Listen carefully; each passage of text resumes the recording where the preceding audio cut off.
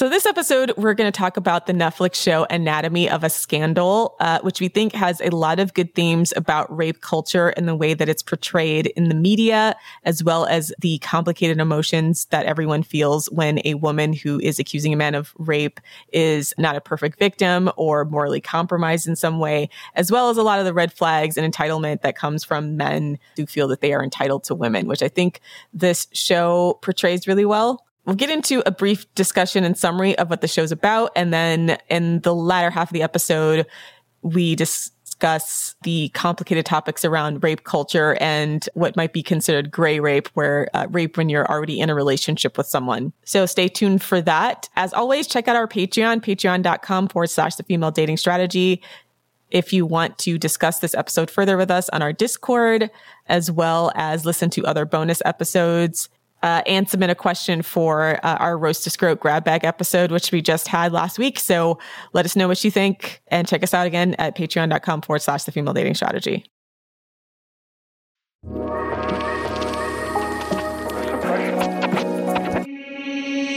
What's up, queens? Welcome to the Female Dating Strategy Podcast, the meanest female-only podcast on the internet. I'm Ro. I'm Savannah. And I'm Lilith. And today we're going to talk about Anatomy of a Scandal, finally. Anatomy of a Scandal. Which you previewed a few weeks ago. I've been previewing this, did I preview this in the Regxit episode months ago, right? I've been wanting to talk about this for a while, but Savannah was gone, and I'm so glad Savannah's back. So, Savannah, first of all, as someone from the UK, what did you think of this? What did you think of this TV show? So people were complaining it's too Americanized. Did you get that sense? Yeah. To some degree, yeah, but it's always funny seeing how things like the House of Commons is depicted, because it's not like that at all. The House of Commons is bigger, it's more rowdy, and you have the speaker, always saying order, order. That was John Bercow, he's not there anymore. But yeah.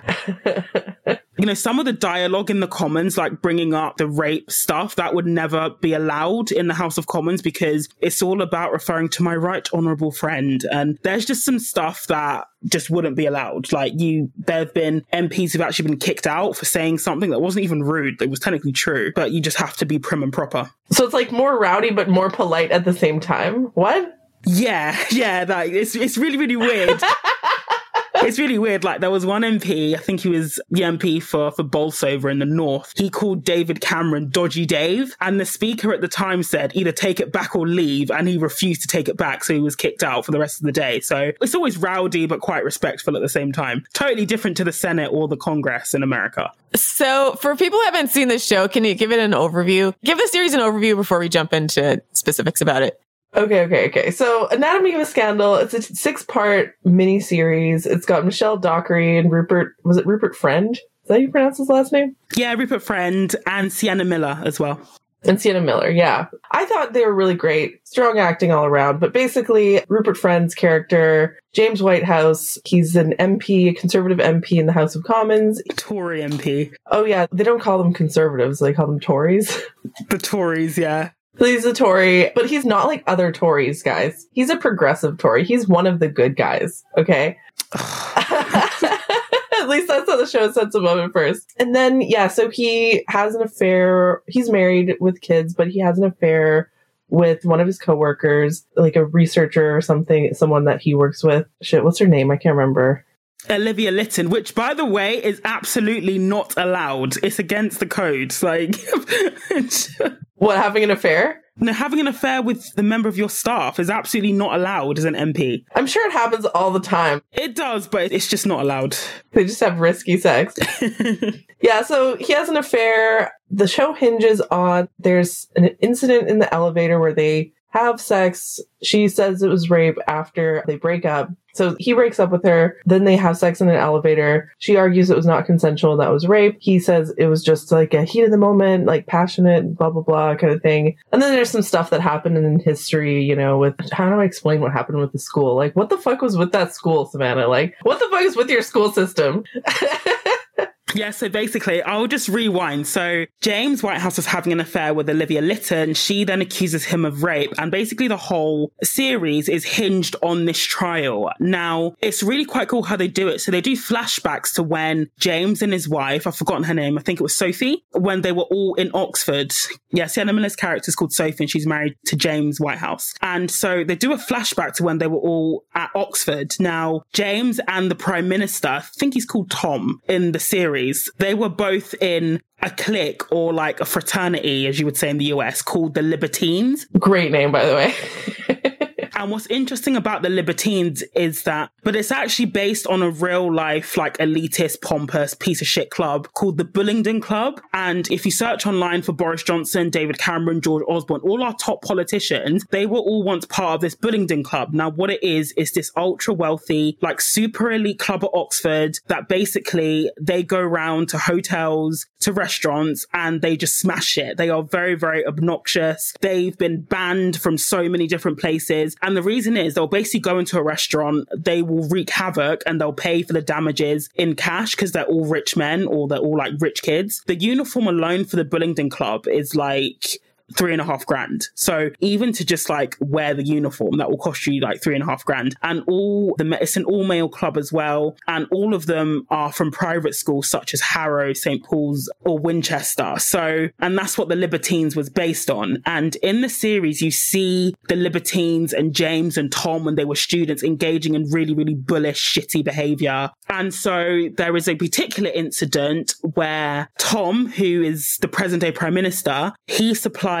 another member of the Libertines with heroin, and that member ends up falling to his death. And Tom and James basically run away from the scene and cover it up, basically in the flashback. In another flashback as well, we see James essentially raping a student that named Holly on her way back from a party. He basically rapes her and whispers in her ear, "You're such a prick tease." And she was a virgin at the time. And what's interesting, and so the twist is that the barrister who is prosecuting James for the rape of Olivia Litton is actually the student he raped at Oxford named Holly. But it's not known who she is until towards the end of the series, because if it came out that she was connected with the defendant or she knew him in any way, then she would be disbarred and she wouldn't have been allowed to take the case. But she took it anyway, knowing that he was her rapist. And so the series moves on. We see the flashbacks. We see how initially when James is accused of rape, Tom, who's the Prime Minister, basically stands by him publicly, despite being told by his advisor basically drop him. And so,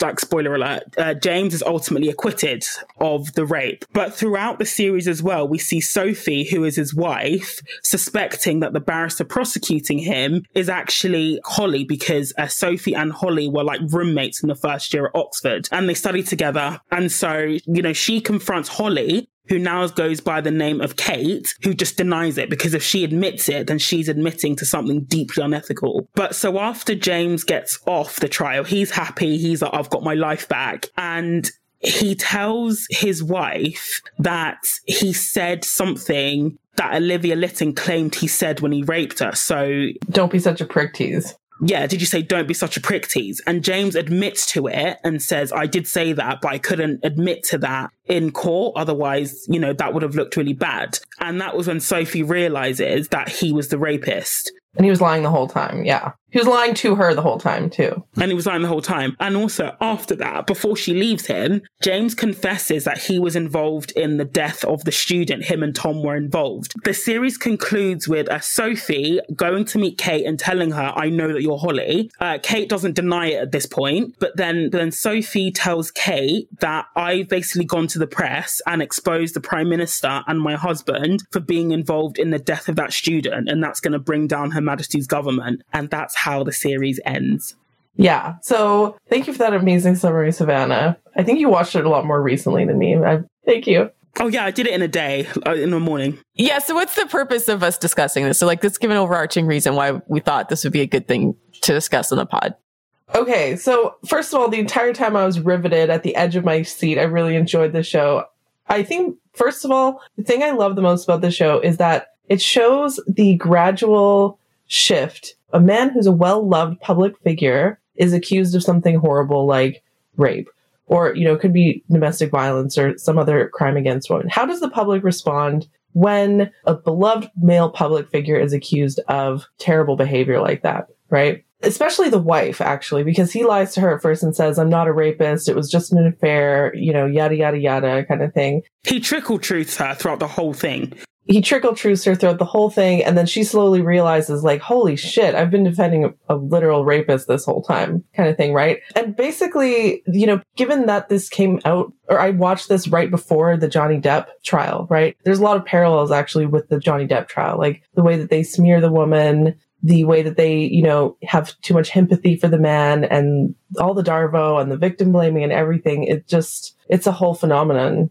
Yeah. And it also, I think, highlighted really well the way that the women who are married to these men or attached to these men, the weird situation that puts them in. Because throughout the series, Sophie, who was married to James, it was, she was advised that you have to attend court each day. It will look really, really good. And during Olivia's testimony, we see that, Sophie walks out. She's had enough. And then she decides, I can't go and sit there whilst they're talking about the affair and the rape. I just can't do it. And you see James literally just have a go at her and saying, it would have looked so good if you were there, just, not caring about the well-being of his wife as well, who has to sit there and listen to how he shagged his mistress and how they fell in love and how his mistress turned around and said that he raped her. Just complete disregard for her feelings. Like, so humiliating. Imagine having to go to court every day, even if, because even in the story, he said that he cheated on her. From the get-go, I was like, wait, you're just going to accept that he cheated on you?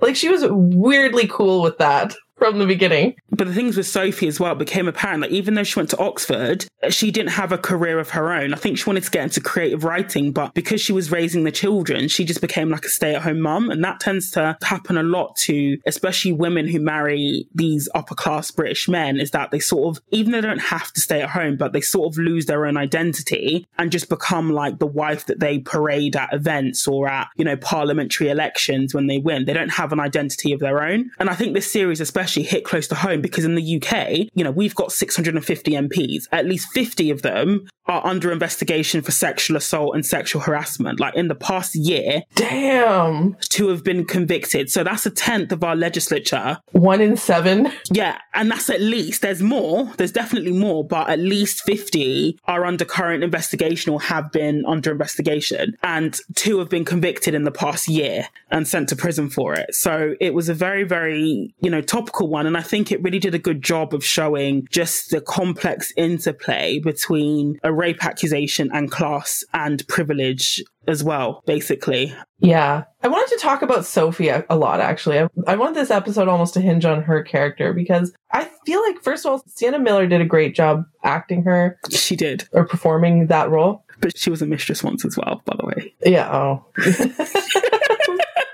I don't know much about her personal history. But she was really, really good. I really liked her portrayal of the character, Sophie. Yeah, but I think it really shows, people bash, the conservative trad wife kind of character, right? And I feel like this show did a really good job sort of portraying some of the mixed incentives or the conflicting incentives that conservative women face. I don't even want to say conflicting. I'd say like the self-destructive almost choices that they're forced into because of being a conservative trad wife. I guess works out if your husband's great and he doesn't cheat on you and everything's fine. But as soon as he cheats on you, yeah, you're in a totally powerless position. From the get-go, she was supportive of him. She's like, divorce is not an option. She said from the very beginning, like, I would not even think of divorcing my husband, right? Just think about how much that would mess up her life, right? She lives in a big, beautiful house. What's that really expensive neighborhood where all the politicians live? What's that called? It can be Westminster or Kensington or...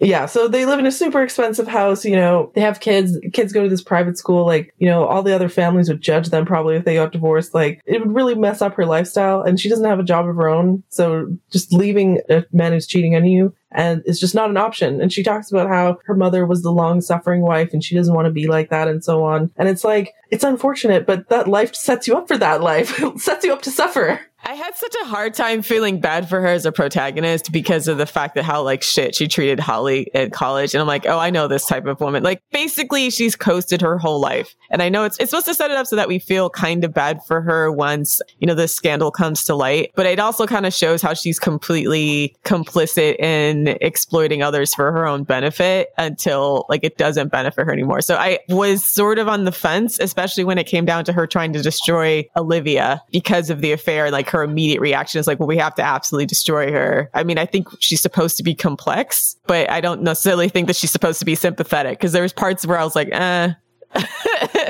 Yeah, that's the thing. I'm not necessarily sympathetic to her. I'm just looking at her life and looking at the dynamics that are going on and being like, damn, that's really shit. Well, she's going to be fine. That's the thing about it. It's like she could choose to divorce, and like it's not like she's going to be broke, especially in light of a scandal. She more than likely would get a favorable divorce settlement. So that's what I'm saying. It's more or less like, to me, trying to paint her as like having to make a difficult choice when she has so many options. Actually, to me, didn't come across sympathetic so much as like privileged, but that's my observation of the show. Yeah, maybe if you are privileged, like the idea of not being invited to like all the rich husband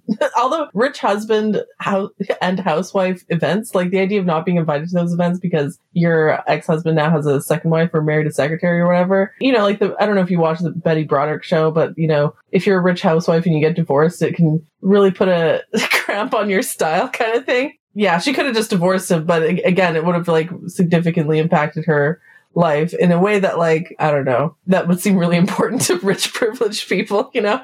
Yeah. The only thing I'm sympathetic with is with when you have small children is that it can be really hard to suddenly split your family and then have to like share your children. That makes a lot of sense. And I think if they had gone with that angle, it might have been a lot more sympathetic. But like the idea, I'm not going to be invited to this like posh rich person's club. And it seemed like even her friends were somewhat sympathetic at first to the cheating. And it's like she came in kind of defiant about the cheating, where she was like, oh, we're going to stand strong together. And her friend when they were picking up their kids from school was like, well, yeah, you know, if a little cheating got in the way, there'd be no intact families in this entire school, et cetera, and just making comments like that. So it's sort of painted that this is culturally what they're used to, and that an affair is just part of the lifestyle of living this upper crust life privilege, right? But I think where it gets complicated is like, yeah, her trying to destroy the other woman, even though she knows her husband's at fault. And I think she kind of slowly comes around and understands that he was at fault here. But it was sort of like the knee-jerk solidarity, despite the fact that he admitted he had this affair. And then even when it came to the rape, her basically just outright denying that he was capable of the rape on top of that.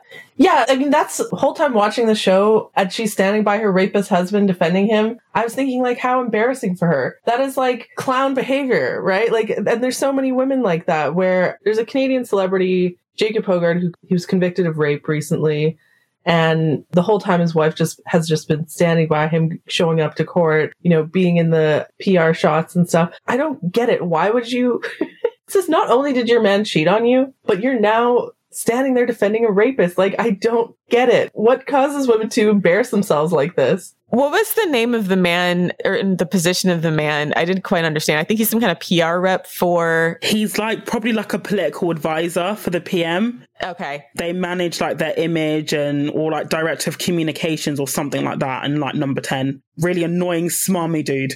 Yeah, it seems like he had a big part of that, where basically he was pressuring her to show up because the optics of her not showing up means that he's like implicitly guilty. But I'm of the opinion that if you do the crime yourself, you should have to defend yourself. But also, if you think about it, though, just remember, though, that Tom and James go back to Oxford. And this is a problem even in real life British politics, is that the politicians all went to Oxford together. So they're all friends. So, and obviously, you know, Tom knows that James covered for him when he basically was responsible for the death of a student. So they have these weird sorts of, you know, you cover for me, I cover for you thing. And that's where it was coming from. Oh, so is that why they do all these fucked up things? So that like they've all done fucked up things, they all cover for each other? Yes, they've all done fucked up shit, so they all cover for each other. That's the British establishment. So it's kind of like in a gang, like when you murder each other and keep it separate, or murder people and then keep it secret. Is that basically it? It's like the Scroats Code of Honor, but the British establishment version. Jeez.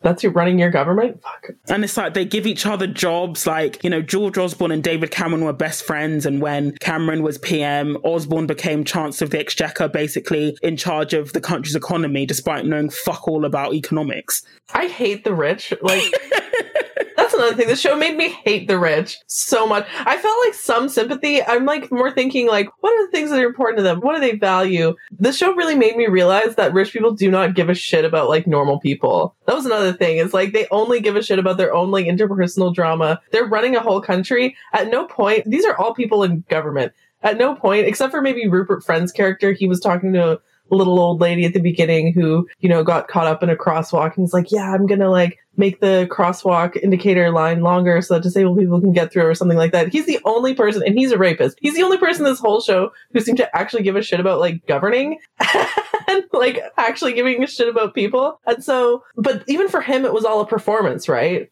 That's the fucked up thing. Like, what did he ever actually mean any of that stuff? Or was he just, is that just part of his public persona, you know?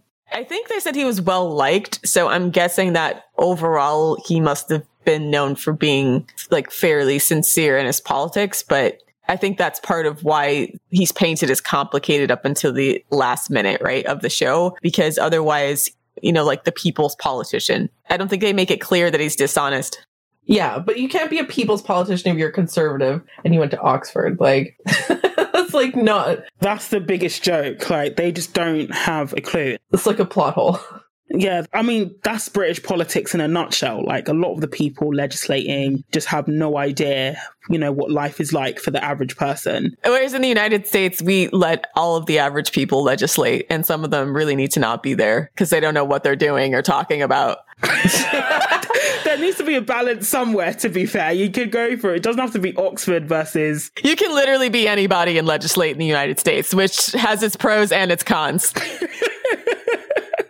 You could be like a failed restaurant, like shooting bar owner and then become a fucking congresswoman and then say the most insane shit on Twitter and then somehow become famous and a millionaire. Fuck this shit. Yeah, you could be a high school dropout, have literally no idea what you're talking about on any given subject and be part of our legislator. So yeah, you just have to go up on stage and just be like 9/11 and like, I like guns and I pray to God, and then boom, they'll elect you in America. By the people, of the people, for the people. But the people are retarded. Not my words, the words of a great philosopher.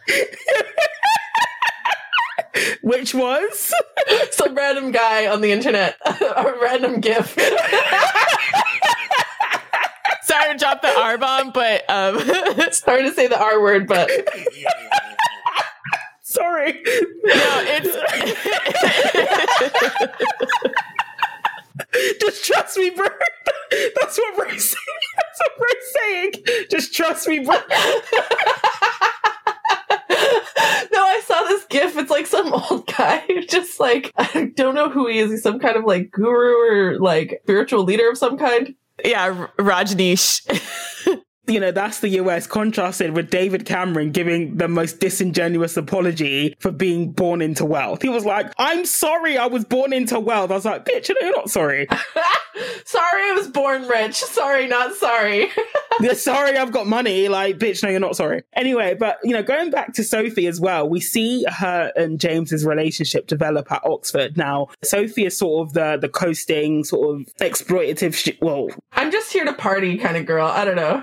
But yeah, not really taking her studies seriously. And you have Tom, who is a member of the Libertines as well. And she knows this too. So she knows the background of the Libertines, what they get up to, but she's still really, really drawn to Tom. And what's interesting is that the night that James and Tom are involved in the death of that student, he actually goes to Sophie's room and he tries to tell her what's happened. But she's like, no, dear, you know, they're there. I don't need to know. Oh, yeah, let's talk about the scene. You know, we see the foundations of a scrote. And it's only like 20 years later that Sophie is finally able to connect the dots that this guy is a piece of shit. But the signs were there all along. Another thing I like about this show is like over the course of the show, her realizing all the times her husband was a piece of shit, like him cheating at Monopoly with their own kids. Like, how fucked up is that? Right?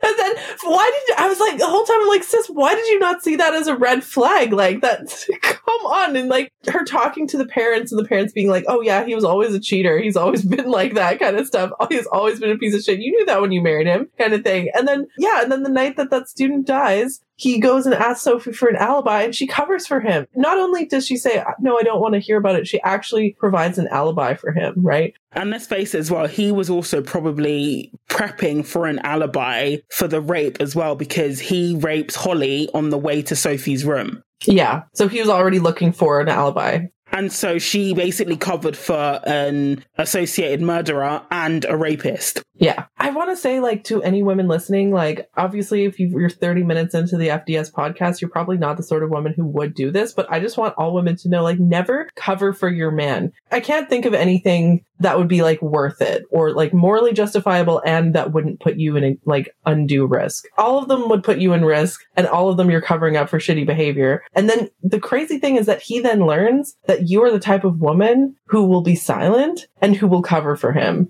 And will enable him as well. And will enable him. Like, keep in mind, ladies, like, when you're vetting men, they're also vetting you. They're vetting for compliance. They're vetting for, are you going to, encourage or enable my depravity? They're looking for a woman who will allow that. And if you allow that, they will do more of it. And you will be the victim of it next time. So that's actually the biggest reason why I wanted to talk about this show, is because, like, you can see in those early phases of their relationship, like, all of this could have been prevented if she'd noticed the red flags and just didn't accept them and just didn't date and marry him. What were some of the red flags in the early phases of their relationship?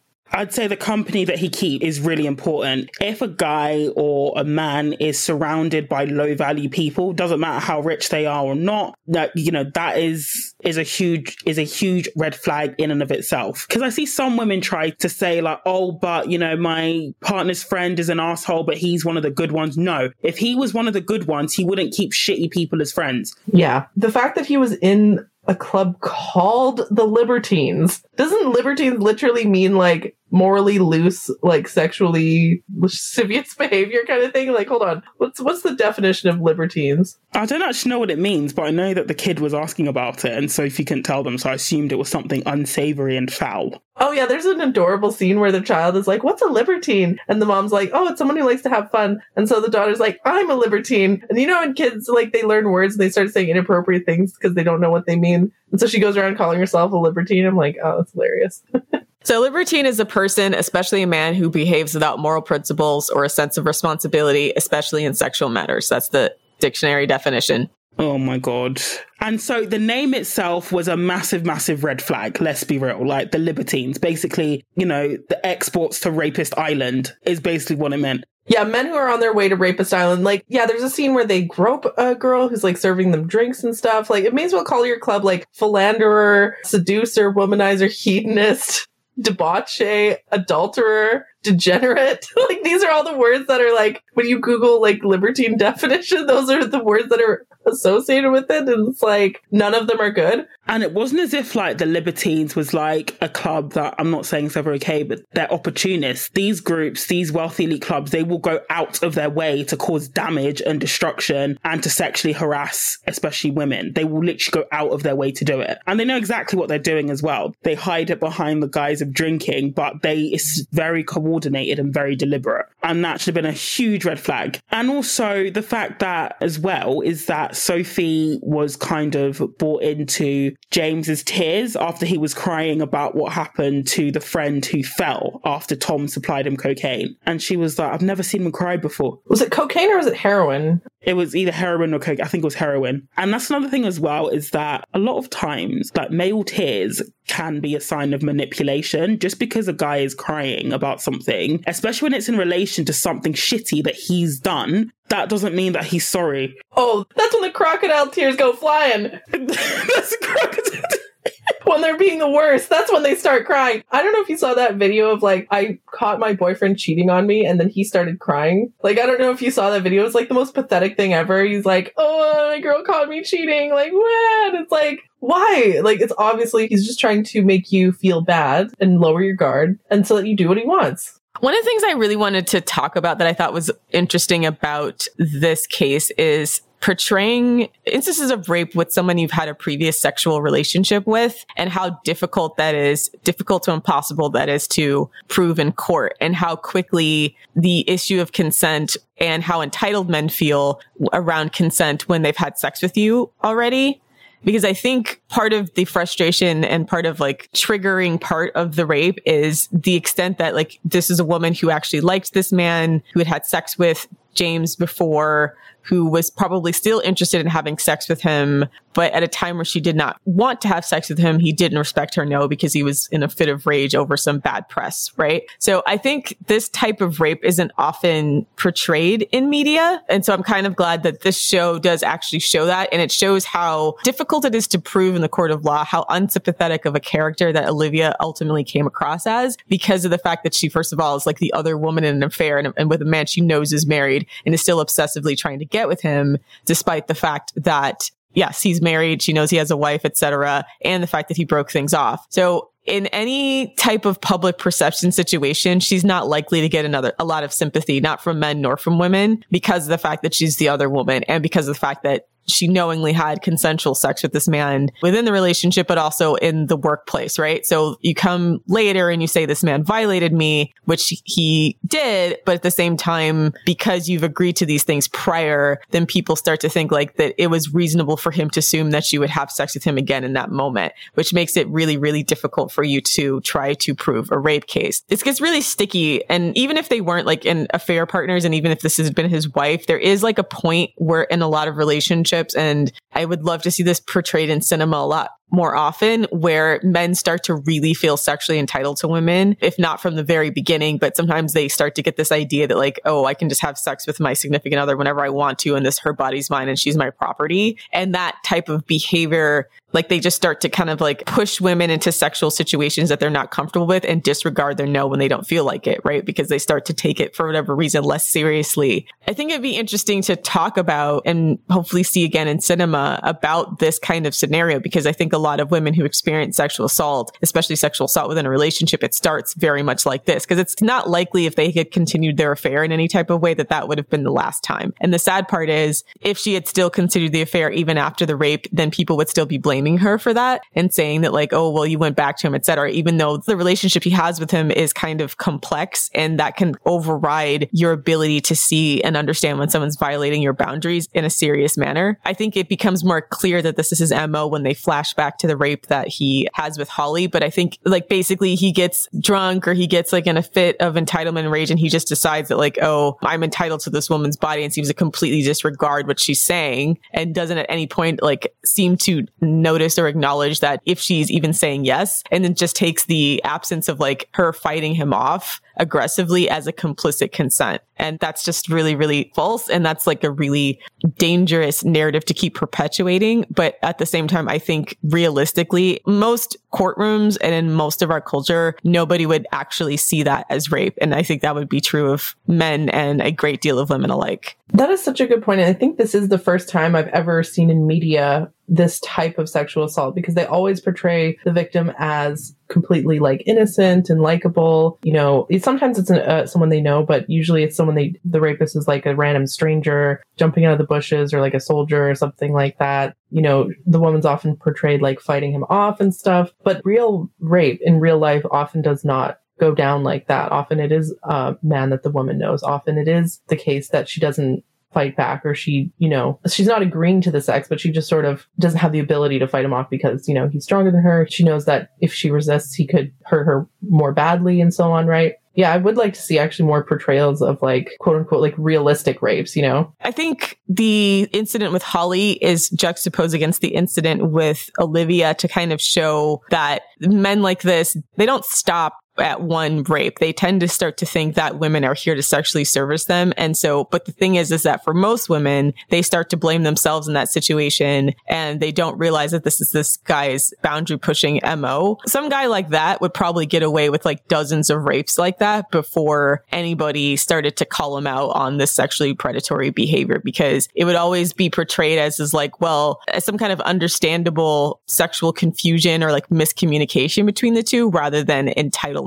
It's really, really difficult to explain unless you've experienced it. And so when we have these discussions about like Me Too and women coming forward with their sexual assault, a lot of these guys have like, quote, no idea they were raping. And like these other men will go up for them and be like, oh, he's my friend and he would never do something like that. But it's like the truth of the matter is that a lot of times these situations are a case of, I can't remember who coined this phrase, but affluenza, where a man feels that he's sexually entitled to women. Like, and he feels it so strongly that he absolutely ignores whatever that woman wants at any type of situation. It's a different type of rape than like, you know, a guy who hides behind the bushes, who's like a psychopath, right? Who like drags a woman, hides the bushes. That's the thing. People all assume that that's what a rapist is. Like, everyone thinks that a rapist is like a creepy guy who can't get women, that you know that he's a rapist from seeing him, right? Based on his like behavior, he's probably weird or whatever. No one ever thinks that a man who's like, who has social skills, who's married, who, you know, can clearly get women consensually, right? People never think a man like that could be a rapist, even though it's extremely common. It's affluenza. It's basically the Stanford rape case, the swimmer that had raped a woman behind a dumpster who was, I think, drunk and unconscious. Oh yeah, Brock Turner. Yeah, Brock Turner. Like, there's a certain level of privilege and entitlement that men have where they feel like the lack of a no is a yes, right? Or they think they can just impose their will on other people. Exactly. You know, it's like Donald Trump, for example, him talking about how he could, you know, when you're a celebrity, you can just go up and grab women by the pussy. Like, where does he get that idea from? He's got that same male entitlement and affluenza, especially if you're powerful. So I think more discussion needs to happen about this kind of rape from men who have a innate entitlement to women's bodies, and how that, and the many ways that can manifest. Because it's generally not like just rape. It's generally multiple areas of their life where they have this way that they exploit people and feel like they don't have to participate, or they don't have to check to see if the person next to them is participating in the experience. And I don't know if this is on purpose on the part of the writer. Like, the entire exchange between Sophie and Holly, where like Sophie's basically trying to pawn off all her work on Holly and just basically being kind of dismissive and exploitative of her, and then juxtapose that with how James is exploitative of her. It kind of shows you how that entire situation works in tandem, especially for women who are working class or perceived as lower class or less attractive or something. You know, it, in a lot of ways, she's exploited on multiple levels by the same family, right? I want to say that that's why they were trying to not, neither of these characters, even Sophie, even though she kind of has a sort of a hero arc at the end, neither of these characters are ultimately totally sympathetic, because it's showing how women can also be complicit in exploiting others because of a sense of entitlement, right? And one of the ways that it manifests is obviously like Sophie pawning off her work, but in men, it can be very, very sexualized. You know, your point made me realize something, Ro. Like, probably the most common type of rape is like, you know, a husband or a boyfriend, you know, just like regular, like marital rape, right? That's probably the most common form of like sexual coercion. Like, I'm thinking of all the times that I've been in a relationship and I didn't want to have sex, but my boyfriend was like badgering me or being like emotionally withholding or whatever. And I eventually just like capitulate and I just like have sex with him just to like, it's like, you know, maintenance sex almost, like just to like shut him up, right? I've never seen that sort of thing portrayed on TV. I've just realized I've never seen that portrayed in media. Like, can you think, like, maybe I'm missing something? Like, for any listeners listening, I can't think of it. I can't think of it either. Comment, you know, somewhere, let us know or send us an email or something, because like, I cannot think of a single piece of media where that dynamic of like, man wants sex, woman doesn't want sex, man just badgers her, compels her into sex, and they continue on having a relationship, and how like sadly extremely common that is, and yet it's never portrayed in media. Yeah, right. Because I feel like it's almost like violating to watch, right? I found the rape between James and Olivia on the lift to be a little bit triggering, because I kind of know what it's like to really actually want a guy and have him still violate your sexual boundaries in a really confusing way. And because our culture sort of grooms women to sexually acquiesce to men's desires, and through things like maintenance sex, it never really shows like what that does to your dignity, self-esteem, and self-worth, and what it does to like your overall sex drive. You know, even things like maintenance sex or acquiescing to a guy who badgers you. Like, I mean, the few times I've done it, I've just sort of felt like resentful, and eventually like it was just sort of beneath me to do, right? Like, you just end up feeling like a receptacle for a man's sexual desire in a way that's really not like healthy. It's dehumanizing. Yeah, physically or emotionally healthy for you. But all the other mainstream outlets, like, they never portray this, because I don't know if it's just because they're trying to romanticize the reality of it, that like you should just sort of think of yourself like as a whole that's like not, that doesn't necessarily enjoy the sexual experience because you're trying to make sure that your husband is satisfied. But like, what are you doing to yourself to make that happen? I think they don't portray it in media because it's like too dark, and because a lot of like writers in Hollywood are men, right? When they write these scenes, they think they write it like, oh yeah, she was totally into it kind of thing, right? Because like that's what they tell themselves anyways, because they don't want to see themselves as rapists. I don't think they would ever portray that side of the equation. You'd need like a female writer, probably. I feel like only a woman knows what that is like when you're in a relationship and you love your man, but you don't want to have sex and he wants to have sex and he just makes you have sex, right? That's rape. But like, it's so normalized. And you're not likely to go to the police for it because you're not likely to be believed, or, I mean, there's no legal recourse for that. There's no way to prove it. Yeah, it'd be really hard to prove it if, like, yeah, you had sex with him consensually yesterday and now you're saying you were raped. You don't necessarily have any physical scars from it. You don't have any bruises. You don't have any, like, yeah. Yeah, they'll be like, walk it off and do something else, you know?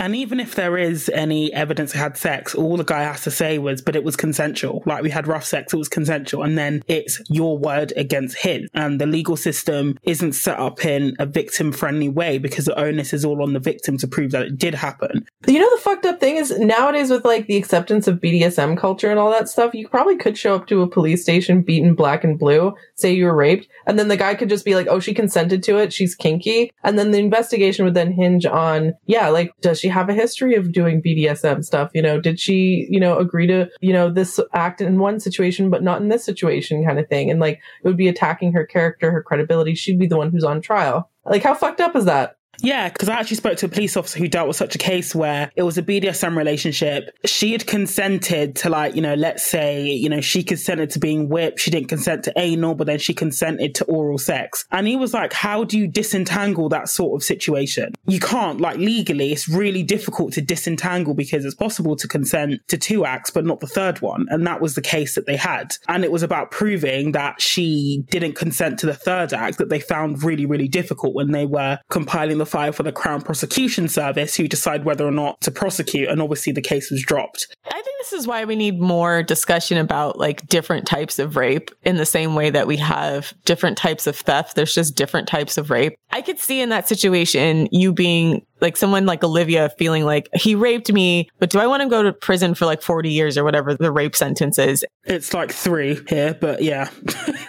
Oh, and okay, never mind. Fuck the UK. Yeah. What? I wish. Even murderers don't get 40 years in the UK. Like, even actual murderers. Like, rape is like, it's something stupid. Yeah, only in the States can you go to prison for hundreds of years. Like, like 1,000 years. You could be sentenced to.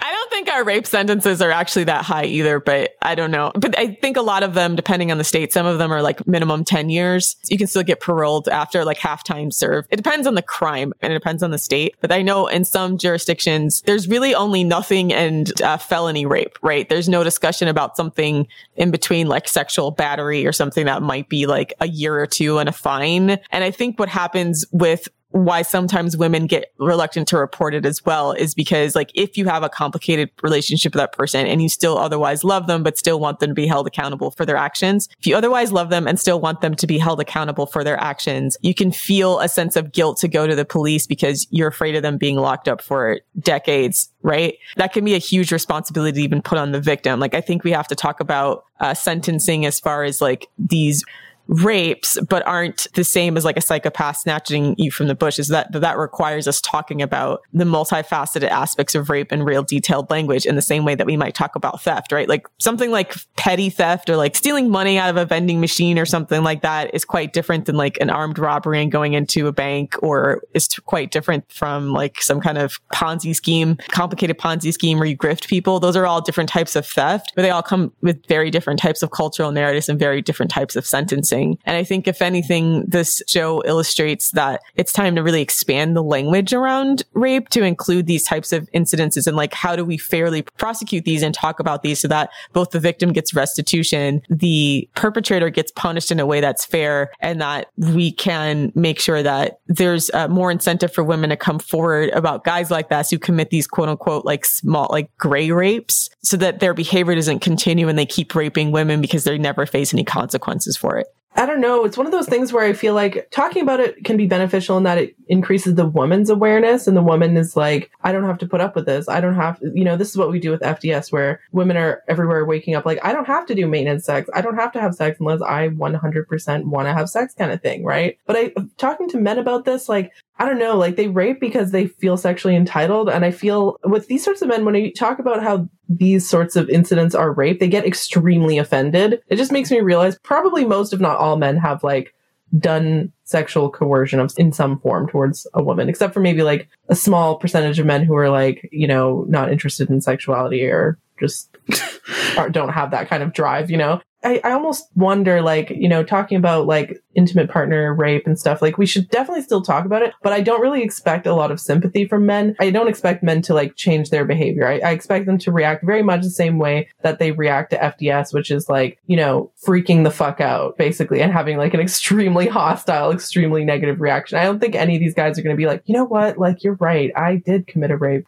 to this woman at like 1989 or something like that. Like they're never going to admit that they're rapists. They're just going to fight this narrative that we're pushing, which is that like women should only have sex 100% of the time when they want it kind of thing. They're just going to make excuses like, oh, you want all these innocent men to be locked up in jail, yada, yada, yada. Like they're not going to have a good reaction. I remember the yes means yes movement was trying to correct some of that. Wasn't there a law in Canada that just recently changed that was basically saying rape is the lack of affirmative consent? Was it Canada? No, in Canada, we had actually a really, really bad law passed recently, which was that rapists and other types of criminals can claim voluntary self-intoxication as a defense. So they can get away with their crimes if they say, I was drunk. Oh my gosh. So if they chose to drink earlier that night and they commit a crime, that's an actual defense. Well, that's insane. Yeah, actually insane. Yeah, so it's been a huge problem, especially with like rape culture and so on. So yeah, I almost feel like men are trying to roll shit back because it doesn't benefit them to admit that any of this stuff is sexual assault, right? But we need to arm our troops. We need to prepare our troops. Like this is for the women. Okay. You know, the whole like, oh, we need to teach men not to rape. I don't know. I feel like they're not going to want to learn that. That's a lesson they don't want to learn. Well, like I said in a previous episode, a lot of these guys feel like the ends justify the means. Right? Like it's a W if they have sex, so they don't really care how they got said sex, short of forcible rape, which most of them can recognize as a crime. But everything underneath that, anything that's less than forcible rape, they don't necessarily see as rape because they feel more or less like, yeah, first of all, entitlement, or like they feel like it's a violation of their free speech to not harass you.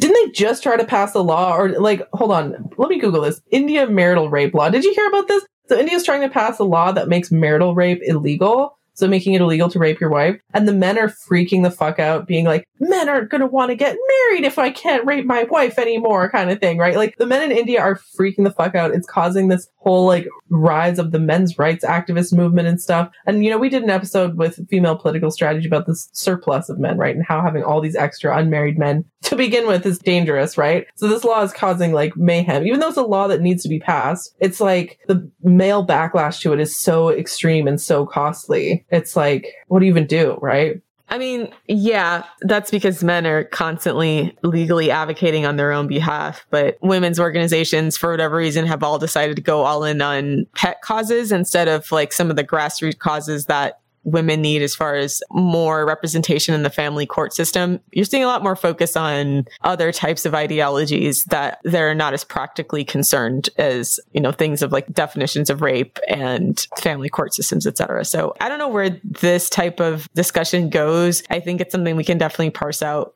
furthermore in the future. But I think this show, if you were to watch it and you've ever experienced any type of rape in a relationship or sexually violating behavior in a relationship, I think most women, because they don't want to say that they are raped, most women probably wouldn't do what Olivia did because obviously there's the public scrutiny. Your career would be toast. So most women in that situation are going to walk it off. The question is like, should we have to? Which I think no. And what kind of mechanism and legal recourse do we have in the cases of where you're you're in a consensual relationship, you've had consensual sex with this person, and then they pull something like that. So before we wrap, so one thing I noticed about this show is that it has been review bombed on a bunch of different platforms. It's probably like the Tory or probably the MPs who are under investigation doing it because it's hitting too close to home. It's probably them. So I want to explain actually like how I felt watching the show. I really like the show, right? So as soon as I finished watching it, I finished it all in one session, binge watched it till like 4 a.m. I went on the internet to see what does the internet have to say about this show.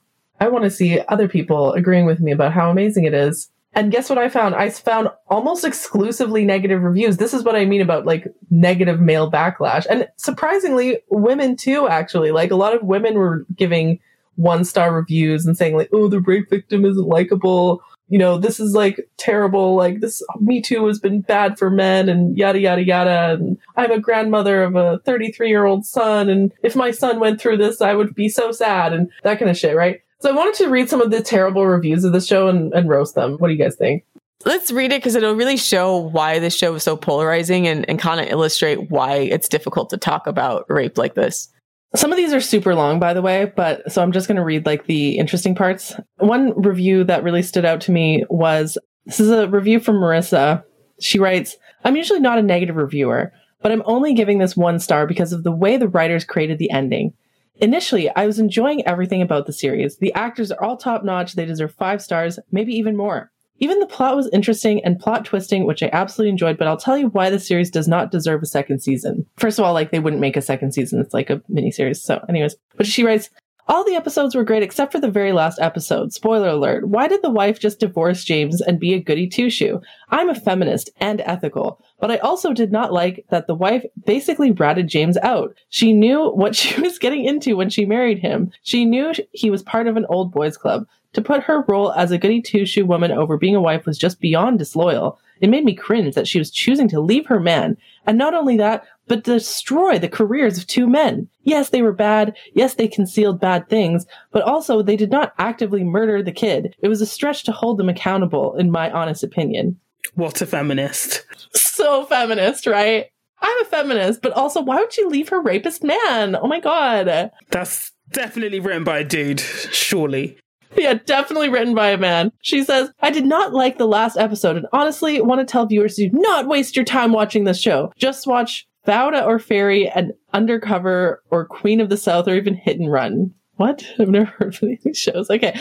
I am mad that I wasted my time on this series. This is how you know it's written by a man, because it started out like, oh, I'm a feminist, yada yada. And then at the end, it's like, I am mad that I wasted my time on this series. Netflix should not renew this. So now Holly or Kate, instead of being disbarred from being a lawyer, smiles at the end because she got lucky that the wife ratted James and his boss out. I don't like how these women treated these men. Sorry, I did not enjoy the show at all. That's definitely a guy. This is the same review. This is the same person. Sorry, I did not enjoy the show at all. In real life, they worked hard in their careers, and one small scandal where it seems that maybe the woman consented, Holly or Kate or whatever her name is, cries and says sexual assault after billions of years later. This Me Too movement thing is just awful. For men, it sets back feminism many, many years. I am super embarrassed being female, because it's like how these women cry sexual assault, and now men cannot even give compliments because they are super afraid of being called a predator or rapist. Oh my god. This is like an actual like Apple review. Oh my god. Okay. We live in a very, very sad society. Thanks to Me Too movement, I no longer or rarely give compliments. Okay. Whereas before they were left and right. This series angered me about the Me Too movement and its negative impact on how society and men and women relate to each other. Even a basic hug now is very rare because men are afraid of sexual harassment allegations. Shame on society and on the series. I am tired of propagating the Me Too movement. Such a shame. Oh my god. The men mass brigaded this shit. 100%. Yeah, I'm like reading these comments and like there's hundreds like this, like exactly like this, and saying like, you know, he was honest. This is a different review. He was honest, foolish, but caring as far as telling his wife every extra detail of the uni party, blah, blah, blah. You know, he's so honest and open with his wife and, you know, yada, yada, yada. And I'm like, you know, another one, a feminist wet dream on this one. The fact that we're trying to promote a privileged male into this mythical rape culture is not interesting at all. More of a fantasy, to tell you the truth. A wife who stands by her husband until the very end and then walks away brings no loyalty to her family. When we know this is the one family she has and take her kids through even more chaos is not virtuous at all. A woman sleeping with a married man. Oh, that's the other thing. That's another thing I see a lot in these reviews where they're saying that, like, why didn't Holly get punished in some way? Like, they think it's unjust that Holly, like the prosecutor, they're like, well, she's sleeping with a married man too. Like, why didn't she face any consequences? Well, that was, well, I don't agree with it, but it's very different to rape. I don't know how they're equating that. That's the thing I get from these reviews is like, they literally don't see it as rape.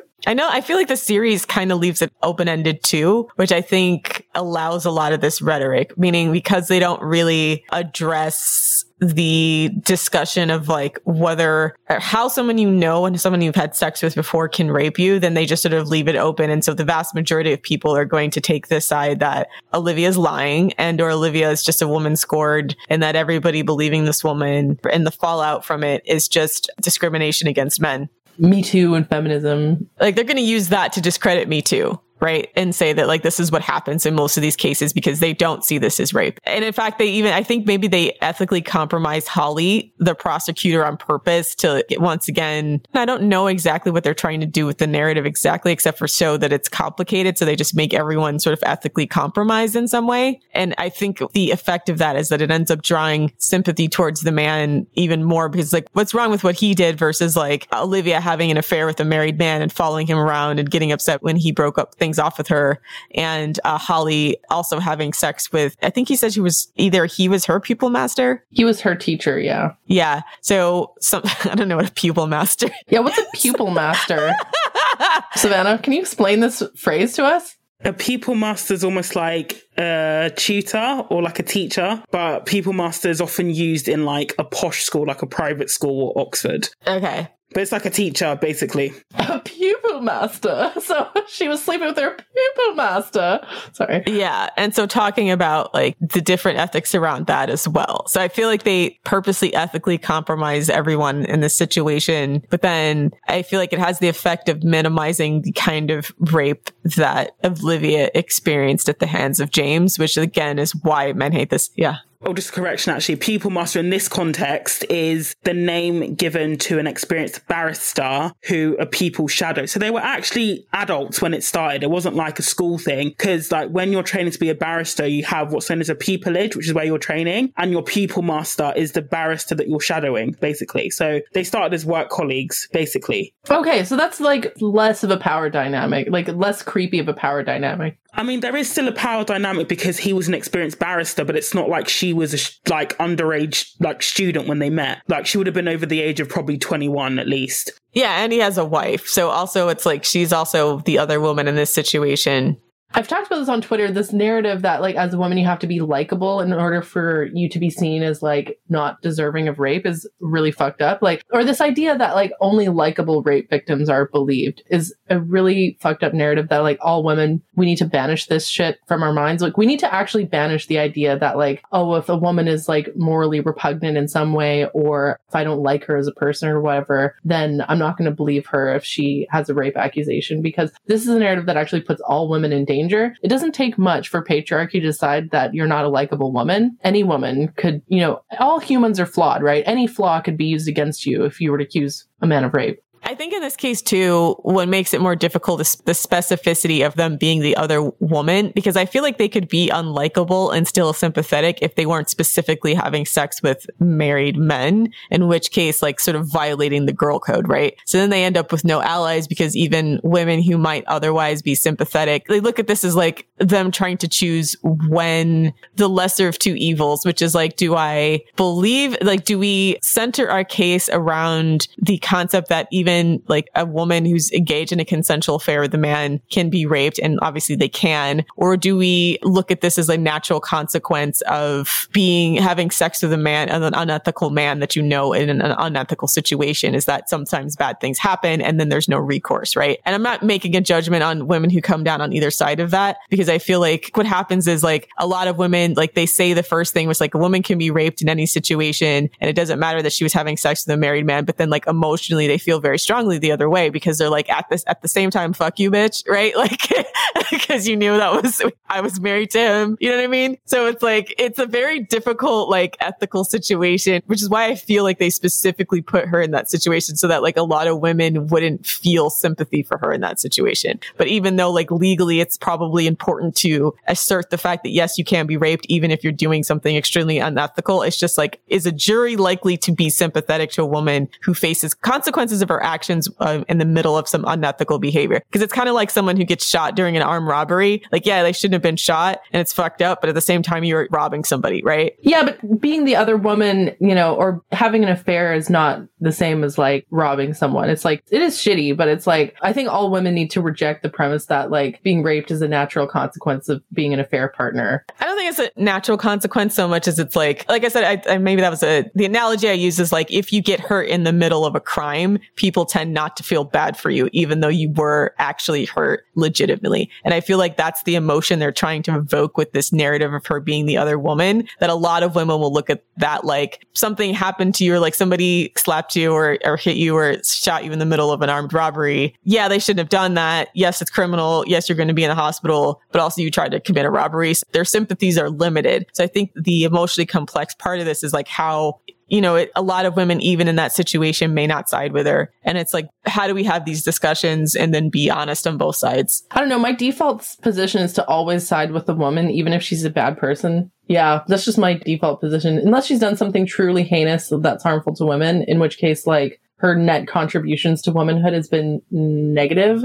has been in the red, then yeah, I probably won't be as supportive. Legally, I think we need to always take the side of the woman in the rape. Like strategically, always, yeah. Yeah, strategically, 100%. I'm just saying emotionally, that's what we don't make legal headway, because emotionally, most women are not going to like ignore the second part. Again, the FDS like cost benefit analysis mentality is not a mentality that everyone seems to have. I'm looking at it like the same way I looked at almost like with the Amber Heard thing, where like, Amber Heard, she's not a perfect person. She did some bad things too. But the consequences of her losing this trial would be so bad for women that I have to take her side, right? And so same thing with like rape cases where, if the woman is like not an ideal person or whatever. This is why I'm like, I stan Eileen Wuornos, right? Because it's like the consequences of rape victim not being taken seriously, or, a rapist getting off scot-free, the consequences to women are so high that like, even if she's an imperfect person, I'm still going to take her side kind of thing, right? That's kind of what I want to almost like wrap up with. It's important to always take the side of the woman. And if you take the side of the man, you're going to look like Sienna Miller's character. You're going to look like a fucking clown. Yeah, she looks like a clown because she's defending her husband. I think it's a different story. Yeah, she looks like the biggest clown of all of them. Yeah. Defending your husband is a different story than like, meaning like you can both feel morally compromised about supporting another woman, but also like flat out pretending that like is not capable of that and then trying to destroy her is where it gets, I think. That's way more harmful to women. That's way more harmful. And that's when you become part of the problem. But I think as far as like outside observers, if you're watching this case and you're part of the jury or something like that, I think it's important to recognize that the legal implications of not believing women in this situation and then like being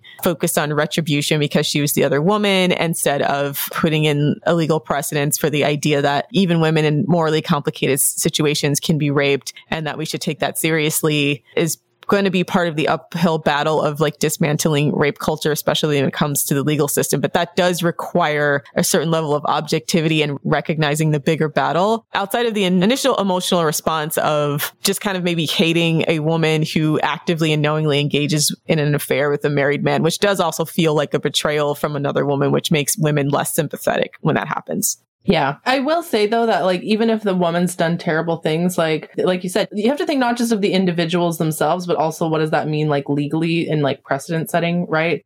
Today it might be another woman who's being subjected to this, but tomorrow it might be you, right? So even if you feel like this isn't affecting you personally, it could someday. And that's why I feel like all women have a stake in this, in holding these men accountable. Yeah, you could be in a relationship with a man and a consensual relationship, no cheating, etc., just a guy that you're dating, and he could rape you in that manner. And now you don't have any legal recourse because of the fact that other women in this same situation saw a woman who was engaged in a similar situation, but the man was married. And so they didn't look at the legal precedents and then just felt a sort of hatred towards the woman because she was the affair partner and not understanding the ripple effects of that, which I think, just to reiterate what you just said, Lilith, is very reminiscent of the Amber Heard case, where when we have unsympathetic victims in messed up situations, people don't think about the larger legal precedents that's set and whether or not it was right or wrong. And they go off a sense of emotion about trying to punish women who are morally compromised. Yeah, I don't want to point out, like, rape is never a consequence for morally, inappropriate behavior ever. It's never a consequence for anything ever because, like, yeah.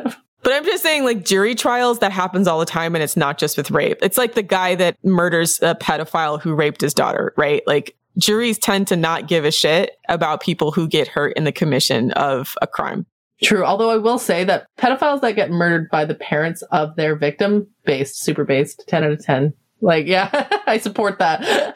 Right, exactly. But that's like the same mentality that sometimes causes people to pile on women who are victims of legitimate crimes, as if they look at them and they're like, oh, I think exactly that's probably happened with Amber Heard as well. If they think of her like she's the other woman or she's going to do this, then they look at it like, oh, we're going to pile on this person because like they're already an ethically compromised person, rightly or wrongly. But I do feel like we should talk about it and parse that out, because I don't think you can talk about rape culture without talking about that dynamic specifically. Agree. All right. So that was Anatomy of a Scandal. Let us know your thoughts if you watched the show. I hope you got some good, meaty discussion out of the complicated issues surrounding this and what we can do going forward. Let us know what you think on our website at www.femaledatingsstrategy.com/forum, where we post a weekly thread and you can discuss your opinions on this episode. Also follow us on Twitter at FemDetStrat and our Instagram at _the-female-dating-strategy. And join us on Patreon, patreon.com/the-female-dating-strategy. Thanks for listening, Queens. And for all you pompous Bullingdon bellends out there, die mad.